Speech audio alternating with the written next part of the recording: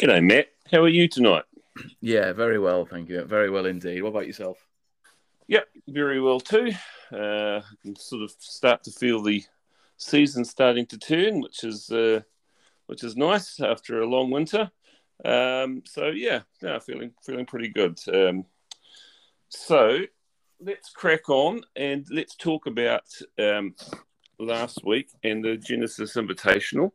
Um, a great wire-to-wire win from Jochen Neiman. You must be feeling a bit filthy because you called him actually on the podcast and said you just couldn't bring yourself to pay the money that he was paying because some bookie, some tipster had put him out and the market had jumped. And yeah, that would have been three on the trot for you. So I'm feeling a bit sorry for you, to be fair, Matt. Yeah, I mean, that one's going to smart for a while. Do you know what the worst? I'll tell you the worst thing after I've had a bit of a moan about Neiman. Do you know what? Looking back, when you're looking at the prices for this week, and you've got some of the players that are the players they are going off at 50-1, and you had a chance to back Neiman at the same price last week, obviously relative to the strength of field, but maybe it's a lesson learned, right? I said at the start of the season to you, didn't I? He wins at Quail Hollow, and that was many weeks ago, and obviously it correlates beautifully with Riviera. And I had every single intention of backing him heavily this year. When we talked about people to go really well and announce themselves this year, I said whacking Neiman, and he's going to have collapsed in price before I've had any chance to get any money out of him, which is, it's frustrating. I'm happy for the lad because, I mean, when you look at that performance, he just kept hitting exactly the shots he needed to hit. The drive on 10 on Saturday was unbelievable to get his eagle.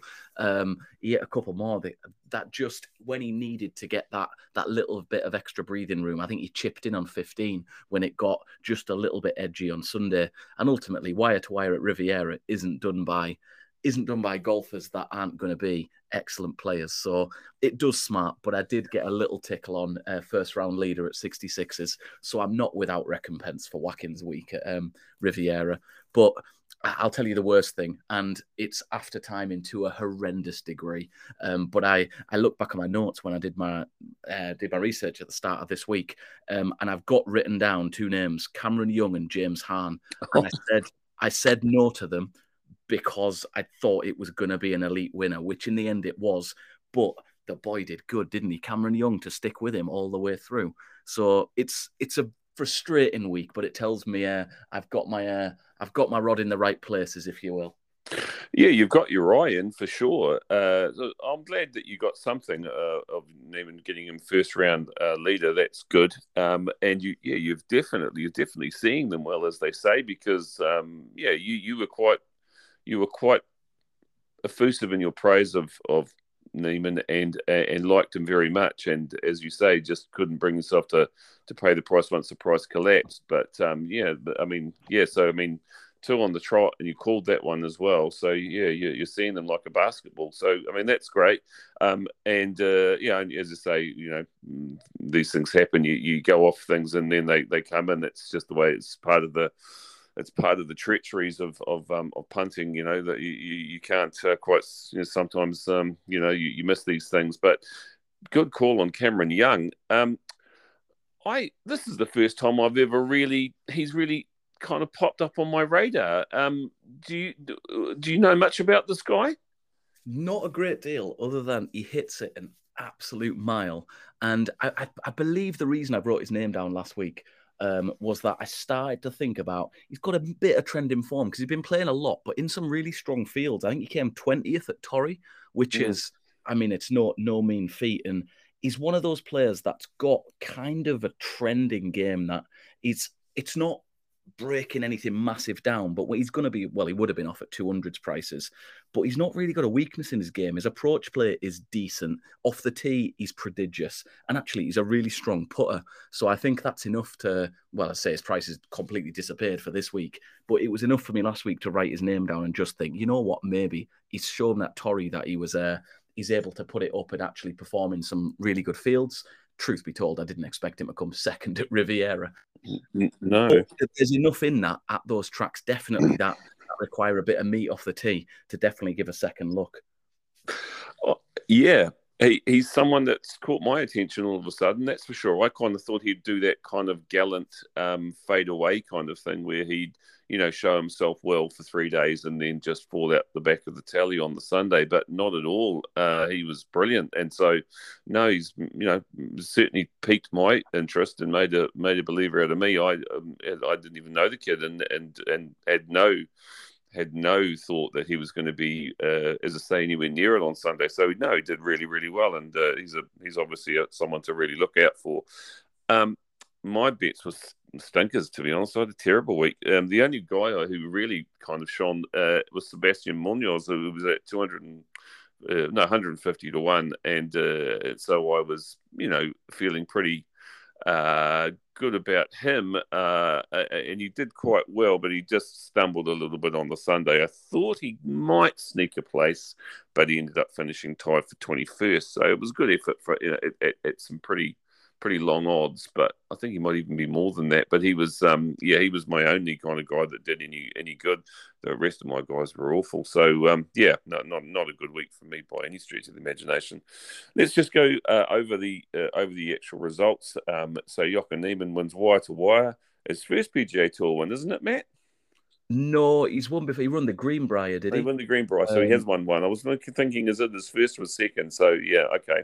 So, but a prestige win.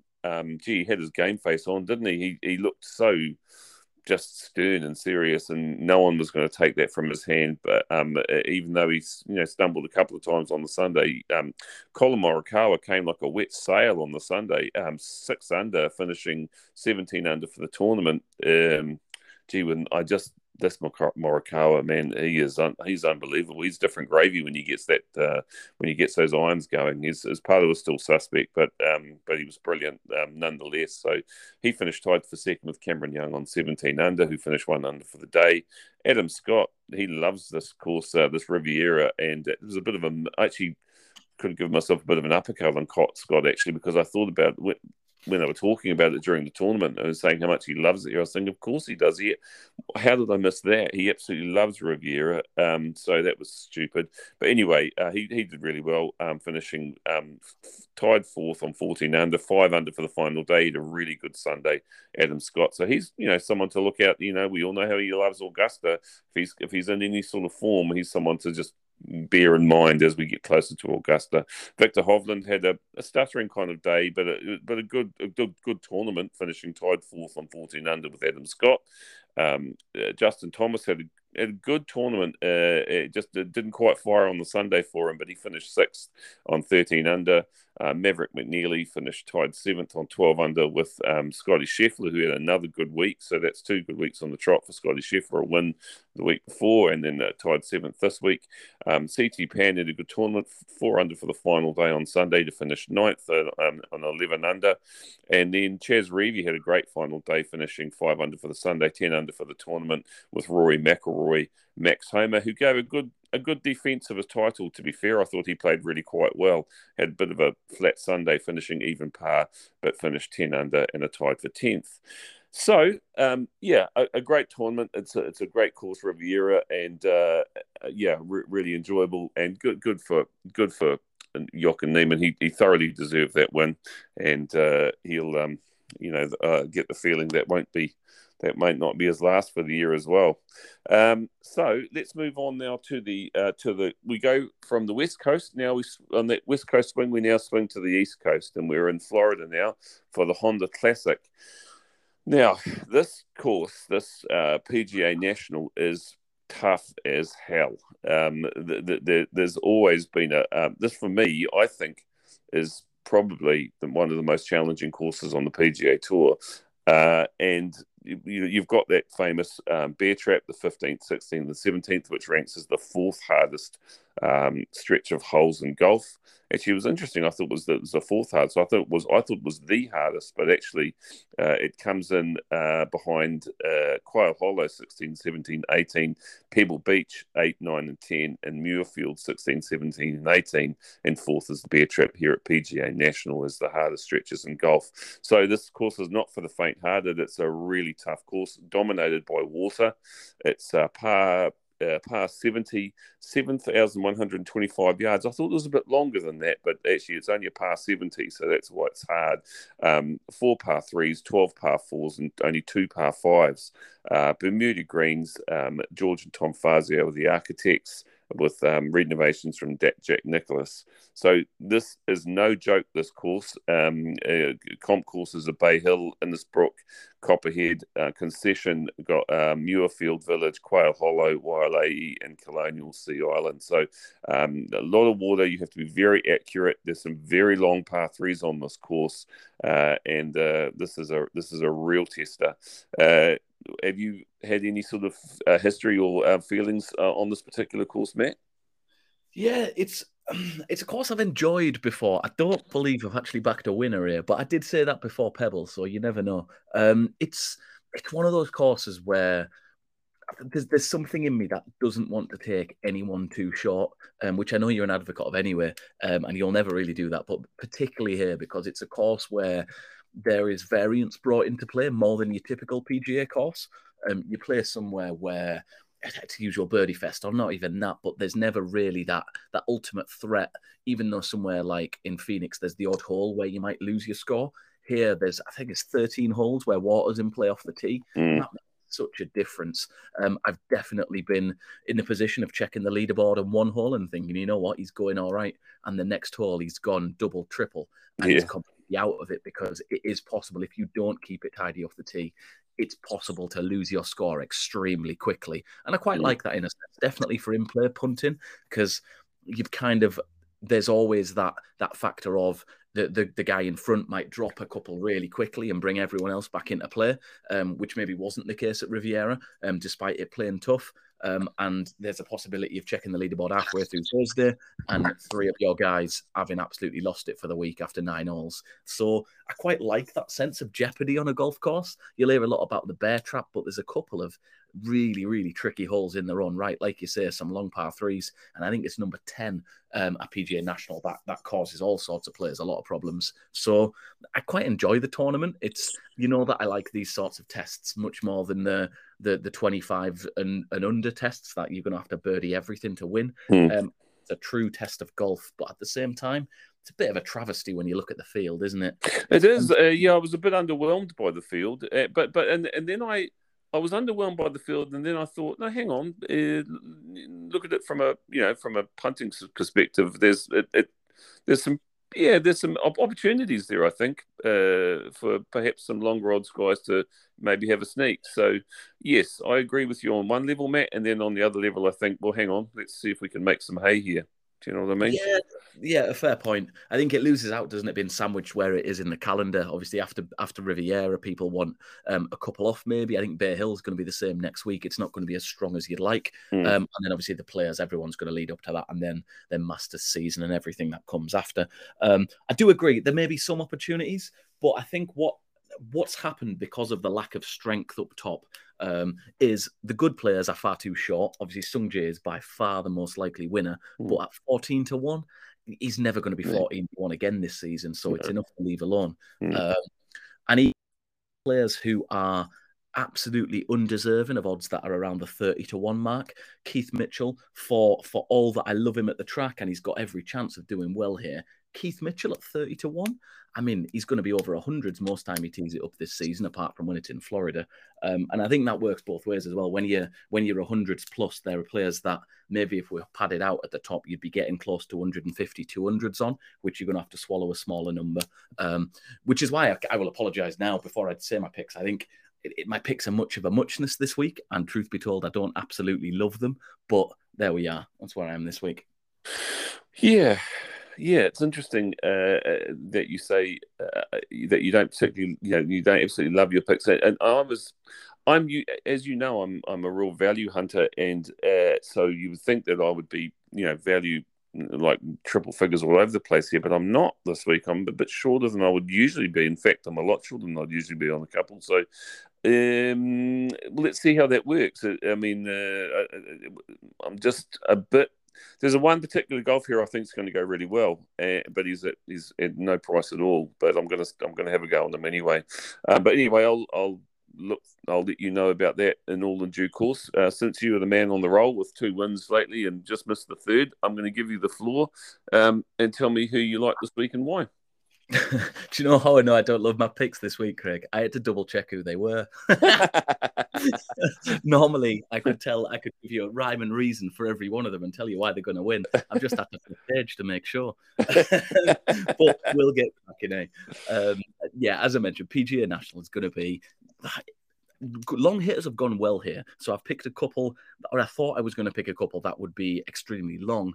I think 7 out the last 11 winners have been in the top 10 driving distance. You look at the Roll of Honour, you've got people like Mitchell, Koepka, Justin Thomas has won here, but you've got lesser golfers like Brandon Hagee and Luke List that have also come second, I think. Scrambling is an odd stat because it's the combination of around the green and putting, right? But it's when players have to use that under pressure. But something daft, like of the players finishing top 5, 40 out of 50 have been in the top 20 scrambling. So if you can't get it up and down from around these greens, you're just not going to compete because despite the greens being a little bit bigger than usual, you're going to have to, especially if the wind blows. Now, ultimately, the wind isn't going to blow as hard as I'd like it to, I don't think, especially for one of my picks. But wind exponents generally do play quite well here. You only have to look at Matt Jones, who won it last year, as a good example. It's no coincidence, I don't think, that 3 Open champions have won here. Yeah. And there's some nice correlation between some other coastal tracks in Sony Open at Wailea. Even Bermuda, I think, is a useful one to look at. But we'll start with the picks. So weirdly, my picks are all about the same price, bar one of them. They're all pretty much 60, 70 to 1. And I've talked a bit about one of them. The first is Cam Young. Cam Young at 66s. I've taken him 6 places just because there was a bit more juice. He was 50s elsewhere. And we talked about his exploit. Absolutely a chance, right, that he might just be burned out from that. It's going to take a lot to compete for that long at such an elite course with such an elite pack chasing you. But at the same time, his stats are trending, and I think driving distance is rewarded more here than most, as long as he can keep it in play. And he is number 4 on tour driving distance. It's been hitting his irons well, especially last week. And actually, he's in the top 20 in this field in scrambling. So that combined with a bit of trending form of 40th, 20th, 26th, and 2nd is enough for me to chance him. And he competed at a really tough course in Torrey Pines in a much better field than this and came T20. So why not? Let's keep his little run rolling. I think 66s is more than enough price in this field, despite him going off at 200s last week, because there is still a chance. He's only 24, and he's got a history on the Corn Ferry of playing well weeks in a row. There's more than enough chance that he's actually just a cut above the rest at this price. Might be wrong, but as I say, we'll pay to find out. His 66s is the first cab off the rank. My next 2, kind of hate myself for putting up. So I'm going to talk about them kind of in the same breath, even though they're very different golfers. They're Denny McCarthy and Lucas Glover. Both have kind of decent course form. Denny McCarthy came 3rd here last year, whereas Glover came 4th a couple of times, and he's also he's been in the top 24 out the last five appearances here, 2 of which were top 4s. And he's been playing all right lately. His irons have been in and out, but if he catches a good week, then he'll absolutely be in business. His approaches have been trending for a while. He's an excellent green and regulation player. He's going to hit the ball well tee to green. It's about catching a putter for Lucas Glover. Whereas Denny McCarthy, we know what his putter's like. He just needs to keep it in play. But he's got some sneaky form. He did miss the cut last time out at Phoenix, but it's not exactly the sort of test I thought would suit him. And a 16th and a 12th before that is enough for me to chance him, combined with his relatively good course form. My 4th pick is someone who I've absolutely never backed before, and I never thought I would, and it's Knox. I think there's something about Knox this week. Wailea in the past, he was T7 this year at the Sony Open, but his approach play numbers are better than they've ever been. He's 8th on tour since the turn of the year in approach play, and he's 3rd in greens in regulation, which are quite standout figures really for Knox, because he's not really one who you'd think would be an elite iron player. He's come 3rd and 2nd here in the past. He has missed the cut a few times, but post that at this course. And I kind of was hoping the wind was really going to blow because being a Scot, despite him basing himself in America, he often plays better in tougher conditions. So if this gets won, if the wind really blows in -6, -8, more all the better for Knox. But yeah, he's one I never thought I'd be backing, but the stats stood out and he's 60-1. So I've had a bit of a punt. And my final pick is going to be Grayson Sigg. He's one who I put up earlier in the season, I think, and he's attracted a little bit of interest earlier in the season. But I think he's kind of like Cameron Young was last week in terms of his stats not being shouting out, we're going to win this, but they are absolutely shouting out that he can cope with this test. He's 125-1, so there's a bit more juice in his price. And if you look at on tour this season, he's 52nd in approach play, but you've got to think probably 30 players ahead of him aren't going to be playing this week because they're going to be the elite ones who played at Riviera. He's about in the top 15 in this field in scrambling and the top 15 in this field in greens and regulation. Now, that to me says he should be closer in price to the rest of my golfers around the 70-1 mark. And we know he's not a massive name. He's only come off the KFT last year. And he's got all right form, 32nd, 25, 34, 33. It's not breaking any doors down, is it? But it's enough to say he's playing consistently well. And this is really a sort of course that you might just have to play consistently well. So Grayson Sigg is, I apologise, he's my second last one, but I need to say nothing about the last. It's Chris Kirk. You know my love for him. He plays well at the course. So yeah, Grayson Sigg and Chris Kirk. I do apologise about having 6 picks. I try to stick to 5 these days. But there we are. Yeah, I had a bit of a moan about that actually in my blog this week, right? There are some guys out there. You're pretty good. You generally top out at about 5. I try and top out at 4 personally. I've actually broken that rule this week and gone to 5, but I try and top out at 4. Some people out there in the world of golf tipping are tipping out like 8 golfers a week, which is to me is absolutely ridiculous because it just becomes exponentially easier if you're tipping out 8 guys in a field. It means you can boom it when they win, doesn't it? Yeah, and then they like they make a big noise when they win or they place. You know, 8 golfers in the field to me it's a bit faintly ridiculous. I have to say, it'd be kind of fine, wouldn't it, if they were all like 200-1 absolute bombs? But it does great when the first one is 18s, the second one is 25. Yeah. There's one particular guy who puts out about 10, and I just think, oh, for God's sake, you're just picking half the field here, So I just have a bit of an extra grind with people who put out, 6 to 8 to 10. Week upon week upon week, and as you say, 3 of them might be, inside, like 25-1. So, and the other reason I don't like it is because they make a big noise when they win. Well, it's not hard to get in the money when you're picking 8 to 10 golfers. And second of all, it's not. I think for the reader, for people who actually follow some of these guys. We don't all have the bankroll to put on 8 to 10 bets on golfers. I think you're good. As you say, you generally top out about 5. I try and top out about 4, and I do that because A, I'm trying to look for value, but B, I operate off a limited bankroll. I think most people do. So if I'm going to make a recommendation, I want it to be A, give it some value. So if a guy wants to put a couple of quid each way, then he can hopefully, it might stumble in once in a while. And B, he's not going to spend too much money trying to cover half the field. I just think that's a little bit ridiculous. So that's my little moan. I must be getting old.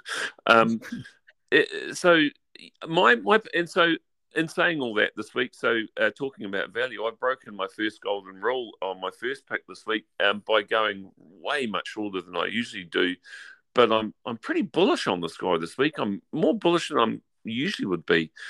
My first pick is Tommy Fleetwood. He's currently at 20-1 with Star Sports Bet. Why do I like Fleetwood? I like Fleetwood because he's had 2 placings here, 2 starts at PGA National, and for a 3rd and a 4th. So that's some going at a course that is a really testing track. His form this season has also been quite promising. He's finished 12th and 8th in his last 2 starts. And I think if there was ever an opportunity for Tommy Fleetwood to register his first PGA Tour win, this could be it. I think that I hate the money. I hate his odds, but I'm going to back him because I just feel that he could actually do the business. I think he looked good in the Middle East when I saw him on the European tour this year. He's had good form here. I just feel that he could do quite well this week, and so I'm going to break my golden rule and I've trying not to. I generally try not to go below 30-1, but I'm going to back this guy at 20-1 and just damn it because I just feel so strongly that I think he's going to go well. My next bet is my friend and yours, Keith Mitchell. As you say, you mentioned Keith Mitchell. I did. And I agree with you, Matt. His money is, for want of a better word, shit this week. It's I got him at 33-1, and so yeah, it's not inspiring, and his odds have been much better. But I've been following this guy this year. I've been punting this guy this year, and he for me, he feels like he's trending towards a good performance this week. He's amassed 3 top 10 finishes already this year. He's a winner at this event. He's been crowned champion in 2019. He's a talented player. He hits it an absolute country mile, and I think if he gets away to a good start, he could be right there. 33-1, is that good value for Gary? I mean, for Keith? No, it's not. But in this field, at a course that he has played at floor and won, and he's having a good year. He's having a good year. I've punted him 2 or 3 times this year, and he's just finished outside the top. I mean, he's finished 10th and 12th or something like. He's finished all around the top of the leaderboard, and so he's having. I think he's playing really well, and I think he could get the job done. But I hate his odds. But as I say, so I'm going against myself here, against my better logic. But you'll be happy to know the next 3 are kind of more in my sort of wheelhouse in terms of odds. My next guy is Gary Woodland at 50-1 with Star Sports. Woodland, I'm having to put a lot of faith in Gary Woodland because he's had 3 starts this year. He's missed 2 cuts, and I think he got a top 20 or top 30. So he's working his way back from a pretty injury ravaged last couple of years. He's still trying to find his A game. I know that. I can see that. There's been some encouraging signs. I think if he gets it all together, I mean, he's won a US Open. This guy's a US major winner. He won the US Open in 2019. He has a strong record here. He's finished, I think, 2nd and 8th here in the past. So this guy is no mug around this course. He's a long hitter.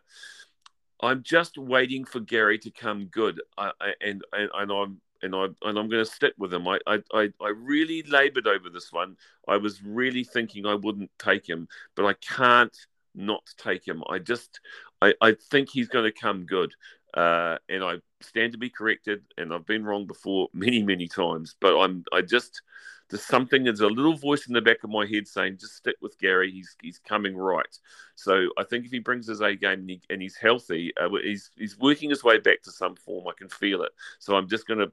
At 50-1, I'm just going to stick with him. My next bet is Michael Thompson. Michael Thompson is at 71 with Star Sports.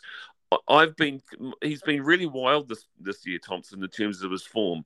He's been from the sublime to the ridiculous. He's finished 5th this year and 11th this year, and he's also missed a couple of cuts.